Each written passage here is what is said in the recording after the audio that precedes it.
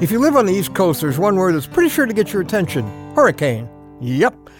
I tell you, Hurricane Hugo was one of those mega storms that really got our attention. You could watch the news for several nights before Hugo arrived, and they would show you this cyclonic circle inching across the weather map toward, well, at that point, an uncertain destination. 500,000 people were evacuated from Florida to the Carolinas, not knowing where that destructive little circle on the map was going to land. Finally, it became clear that Hugo's 130-mile-an-hour winds were going to slam ashore at Charleston, South Carolina. Now, the challenge for public officials was to convince everyone that it was time to move. The mayor at the time gave a very solemn warning to the people there. He was quoted as saying, "Hugo is a killer. If you stay, you may very well die." That was true then. That's still true today. I'm Ron Hutchcraft, and I want to have a word with you today about dying from doing nothing. Our word for today from the Word of God. It comes from the prophet Ezekiel in the Old Testament. Chapter 18, beginning in verse 30, he says, "Repent, turn away from all your offenses. Then sin will not be your downfall. Rid yourselves of all the offenses you have committed, and get a new heart, a new spirit." And then God asks a very pointed question, and he might be asking you this today. Listen, why will you die? And then he turns it around and he says, "Repent and live." In the Bible, the word repent always refers to changing your mind about your sin. Whatever you've been cuddling and tolerating in your life that's wrong, displeasing to God, you turn your back on it. You change your mind about God, and you pin all your hopes on Him instead of on you. Remember that mayor of Charleston who said the hurricane was a killer? Well, God's trying to tell us here, sin is not to mess with. It's a killer.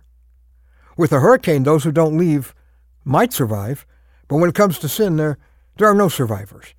There are eternal consequences of not dealing with our sin.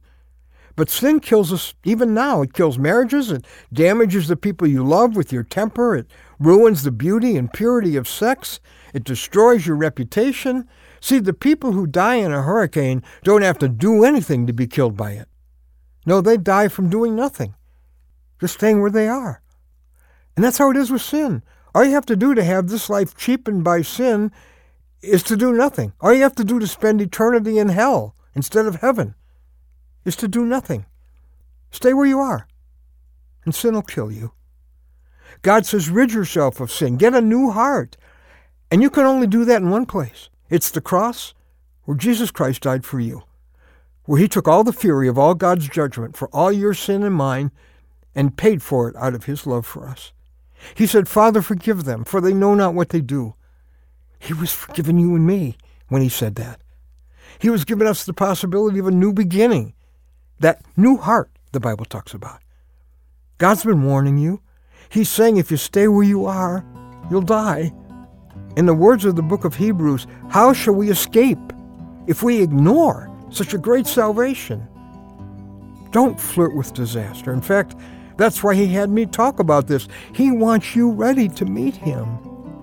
If you want to be sure you're ready for that appointment with God that you will keep on His schedule, if you want to be sure you've begun your love relationship with Him, if you want to be sure you'll never meet your sin on Judgment Day, this is your day to get started with Jesus, the one who died to pay for your sin and walked out of His grave so He could walk into your life. That's what our website's all about. It's about having this most important relationship. It's called anewstory.com, and that's the right thing to call it because that's where your new story can begin. Would you go there? anewstory.com. Move away from living your own way because the storm is closer than it's ever been to your coast. It's time to flee right now to the safety of the cross of Jesus Christ.